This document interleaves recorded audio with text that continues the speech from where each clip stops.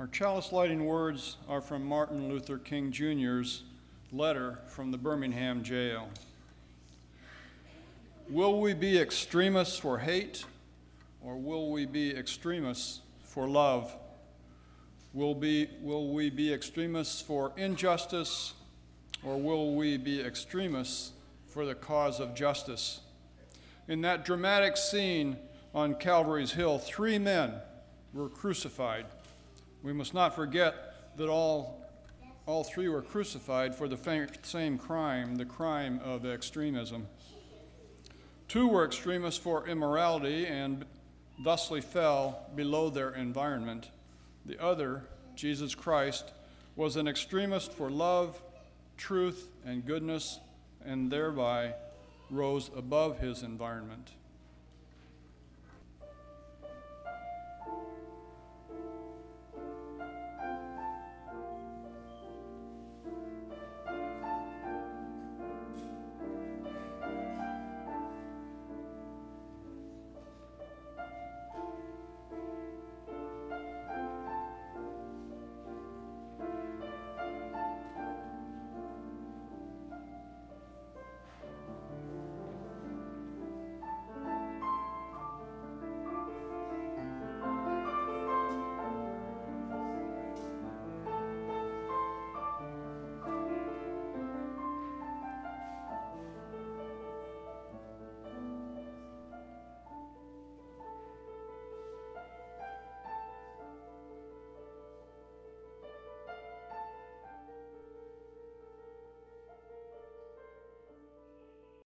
Aufscheiden. Last week in a service where we addressed feminism, and again this week on Martin Luther King Jr.'s birthday, we look at matters of race in our country. I've mentioned one of my childhood experiences. I was led to the spirit of love in the sweet little community of my childhood. Yet that sense of love for all that permeated up was undermined when some of my neighbors insulted me for being an offie. This epithet would be hollered at me and my brothers and sisters and Christian school classmates at almost any time in almost any place. Offie. Last week, as I was reflecting on this epithet, I decided to call my brother, an English professor who once studied in Holland, because there was a little twist on that slur my brother might know. And he did.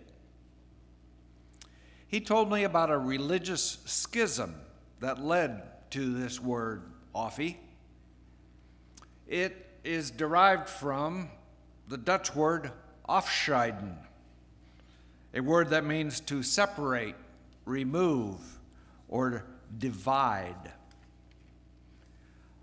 Afscheiden gained ecclesiastical significance after a group of religiously conservative pietists left the state church in 1834 to form Christian-separated municipalities, independent churches, in the Dutch, Christelijk afgescheiden gemeenten.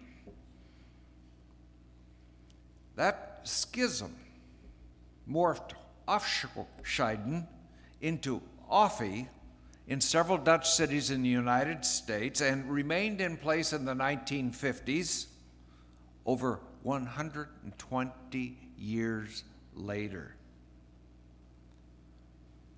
You know, after I left Pella, Iowa, I never heard offie again. And its absence fueled the opening of the power of love within me, flowering into petals tinged with a fervent commitment to justice, equity, and compassion for all.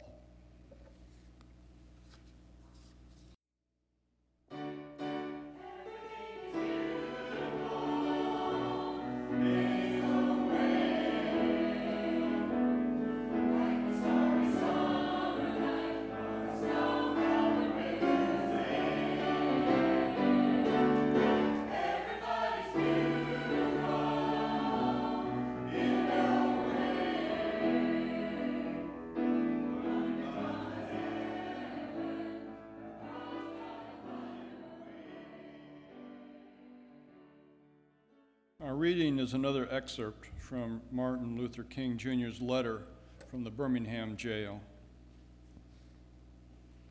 I was arrested Friday on the charge of parading without a permit. Now, there is nothing wrong with an ordinance which requires a permit for a parade, but when the ordinance is used to preserve segregation and to deny citizens the First Amendment privilege of peaceful assembly and peaceful protest, then it becomes unjust. I hope you can see the distinction I am trying to point out. In no sense do I advocate evading or defying the law as the rabid segregationist would do.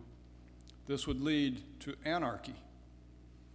One who breaks an unjust law must do it lovingly, openly, and with a willingness to accept the penalty.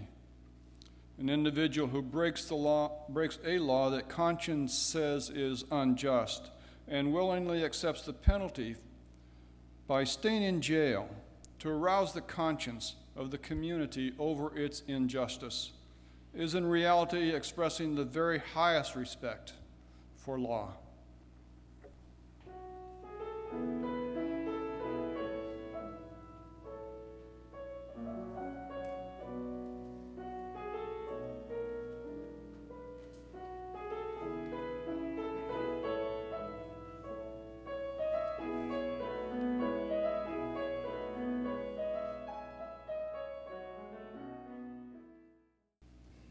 An orientation toward love. Today's words are difficult. They are centering words designed to move you and I as if we were in a labyrinth through one of life's most difficult twists and turns.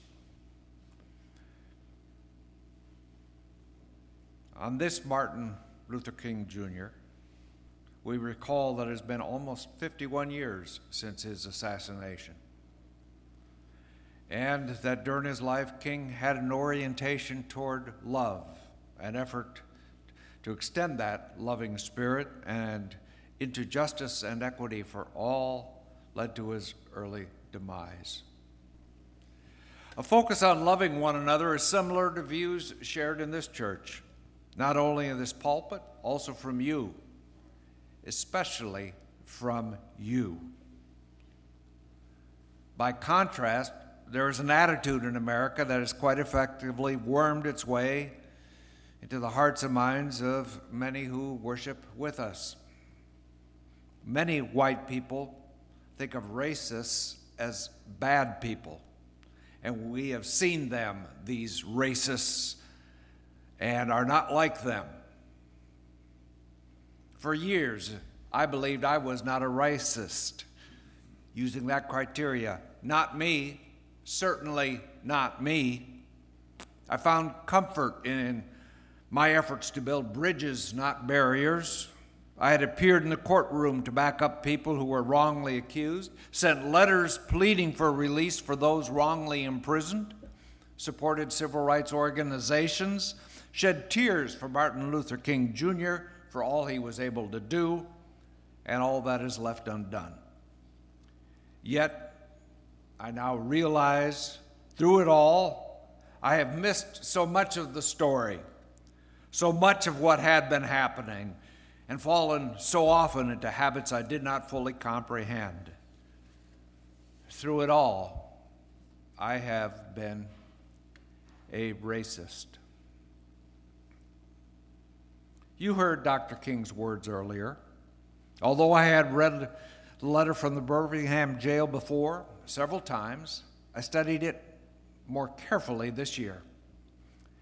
Just after King wrote about Jesus being an extremist for love, he adds, "I had hoped that the white moderate would see this. Maybe I was too optimistic. Maybe I expected too much. I guess I should have realized that few members of a race that has oppressed another race can understand or appreciate the deep groans and passionate yearnings of those that have been oppressed. And still fewer have the vision to see that injustice must be rooted out by strong, persistent, and determined action. King's despair about the moderate white response became the focus of a 2018 Beacon Press book from Robin DiAngelo. DiAngelo is a sociologist, academic, lecturer, author, and a consultant on racial and social justice issues for 20 years. She warns us early in her text, "I am white, and I am mainly writing to a white audience. When I use the terms us and we, I am referring to the white collective." A bit later, she adds, "As a sociologist, I am quite comfortable generalizing. Social life is patterned and predictable in measurable ways." Finding an inner agreement with her perspective, this message is for those who are white. I hope it will be of interest to all, but is crafted to point whites toward their center. And this is a difficult topic for many. Yet it is through careful consideration that we move through the toughest twists in the labyrinth of life, considering what we understand and what we do not understand, in the hopes to advance toward our spiritual center and to a better world for all. DiAngelo writes that racism is the norm rather than an aberration. This is not the result of a schism. Social forces have been designed to build and then reinforce racial separation. This prejudice against people of color has, in a socially constructed framework, allowed whites to be insulated from racial stress. Given how seldom we experience racial discomfort in a society we dominate, writes DiAngelo, we haven't had to build our racial stamina.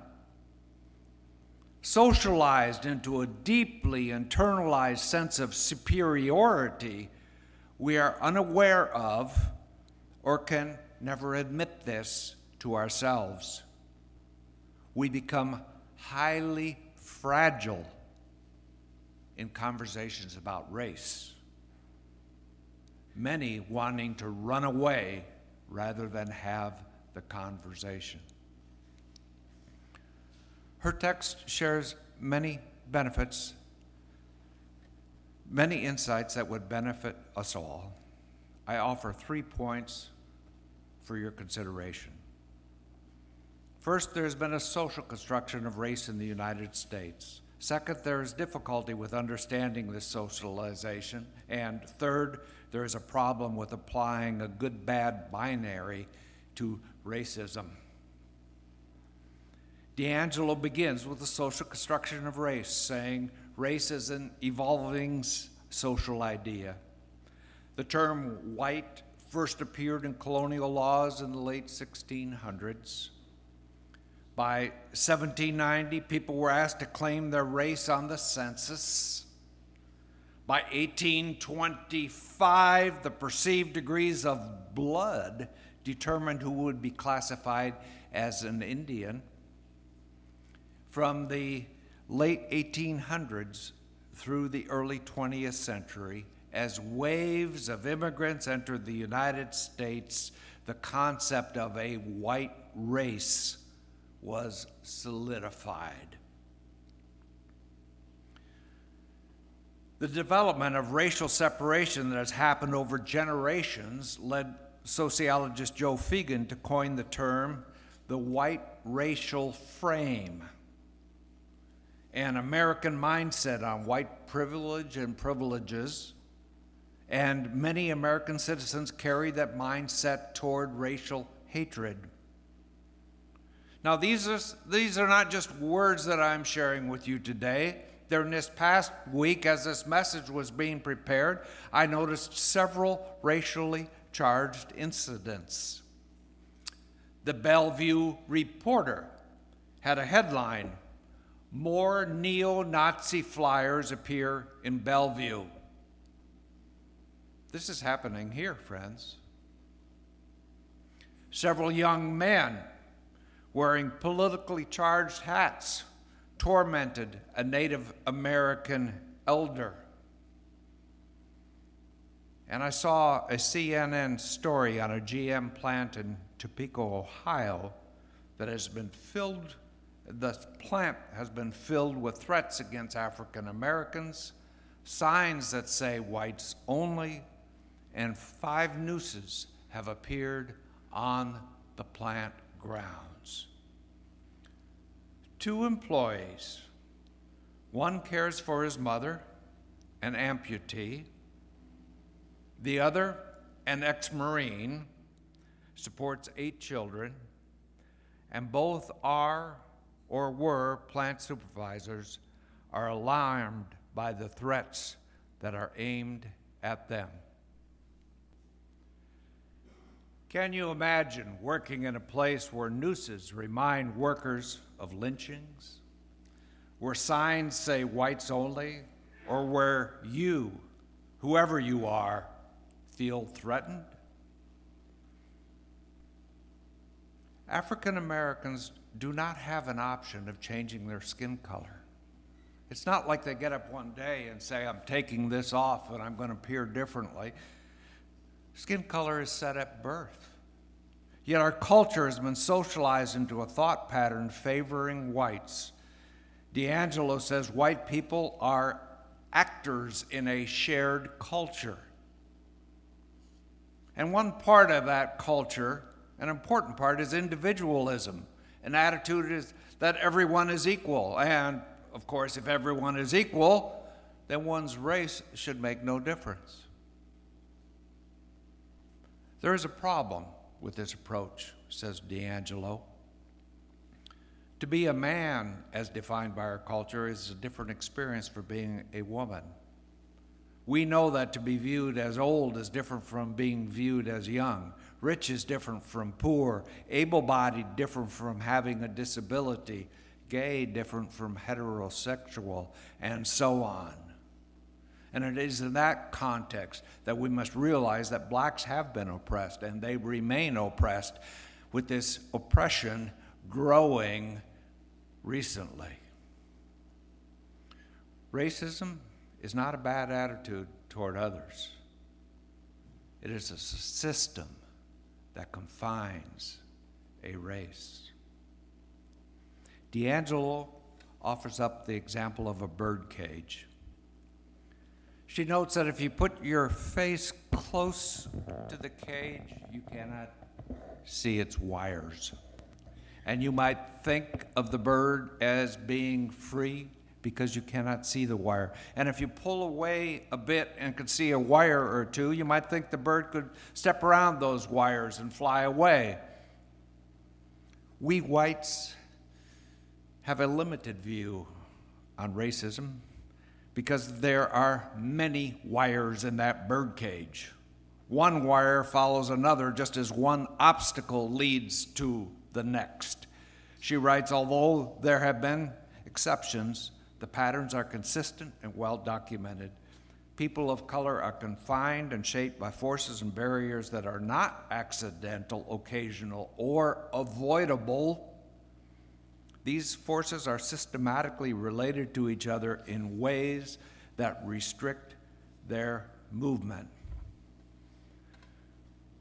Whiteness is a gift with social and institutional status and identity imbued with legal, political, economic, and social rights and privileges denied to others, she writes. Since whites are on the outside of a systemic anomaly designed to limit the advancement of blacks, we can see how, why, and where racism is occurring. The racial status quo is comfortable for white people, and we will not move forward in race relations if we remain comfortable. The key to moving forward is what we do with our discomfort. I've come to accept D'Angelo's point of view, which leads me to the good-bad binary, a dysfunction of American thought that led to the white racial frame. Despite my orientation toward love, I have accepted a good-bad framing for years. I'm sure you have too, heard it said, he is not a racist, he is a really good guy. Sadly, a good guy can be a racist. Sadly, a good person can ignore the racial injustice that surrounds them, more importantly. In my individualistic point of view, I accepted colorblind racism, not noticing race, aversive racism, I have friends of color, or I am concerned about character, not skin color, and cultural racism, tendencies set up in preschool, white racial framing, all discussed by D'Angelo. White America has, during their acceptance of colorblind racism, aversive racism, and cultural racism, viewed racism as a good-bad binary. There is a non-racist equal good frame for whites who are progressive, educated, open-minded, well-intentioned, young, and northern. There is also a racist equals bad frame for whites who are ignorant, bigoted, prejudiced, mean-spirited, old, and southern. I think of myself generally, and have thought of myself as being in the first group, the non-racist group, the good group. D'Angelo helped me reframe this in the following section. The good-bad frame is a false dichotomy. All people hold prejudices, especially across racial lines in a society deeply divided by race.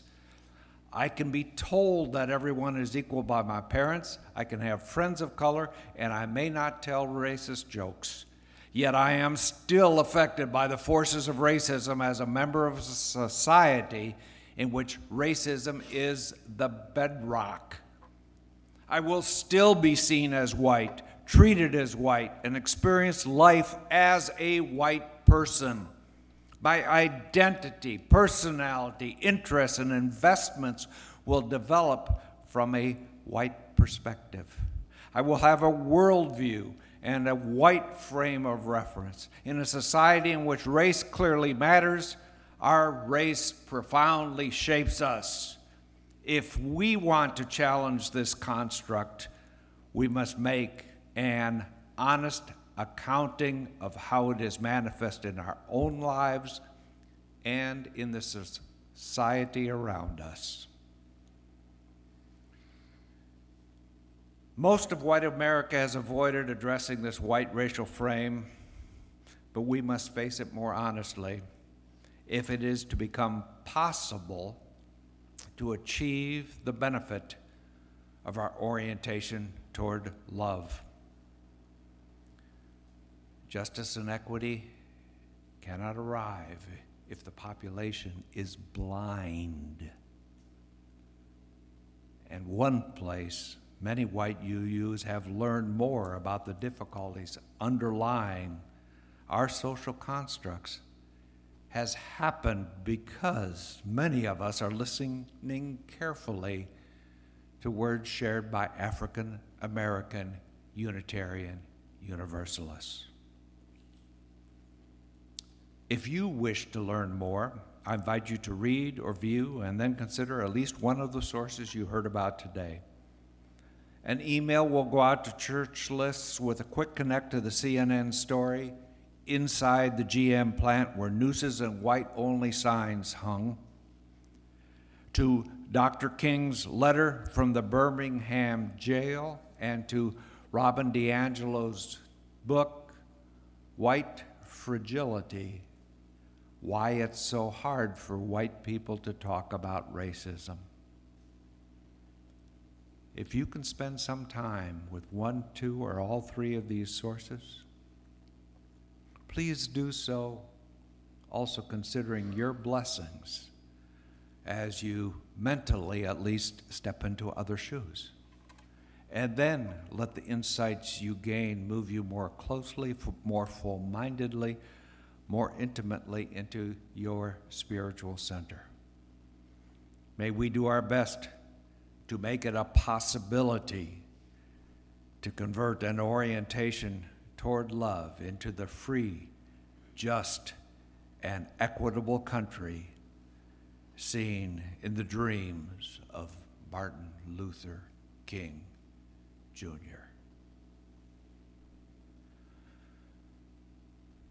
Yet again, may the love in your hearts find love in the hearts of those around you. Namaste.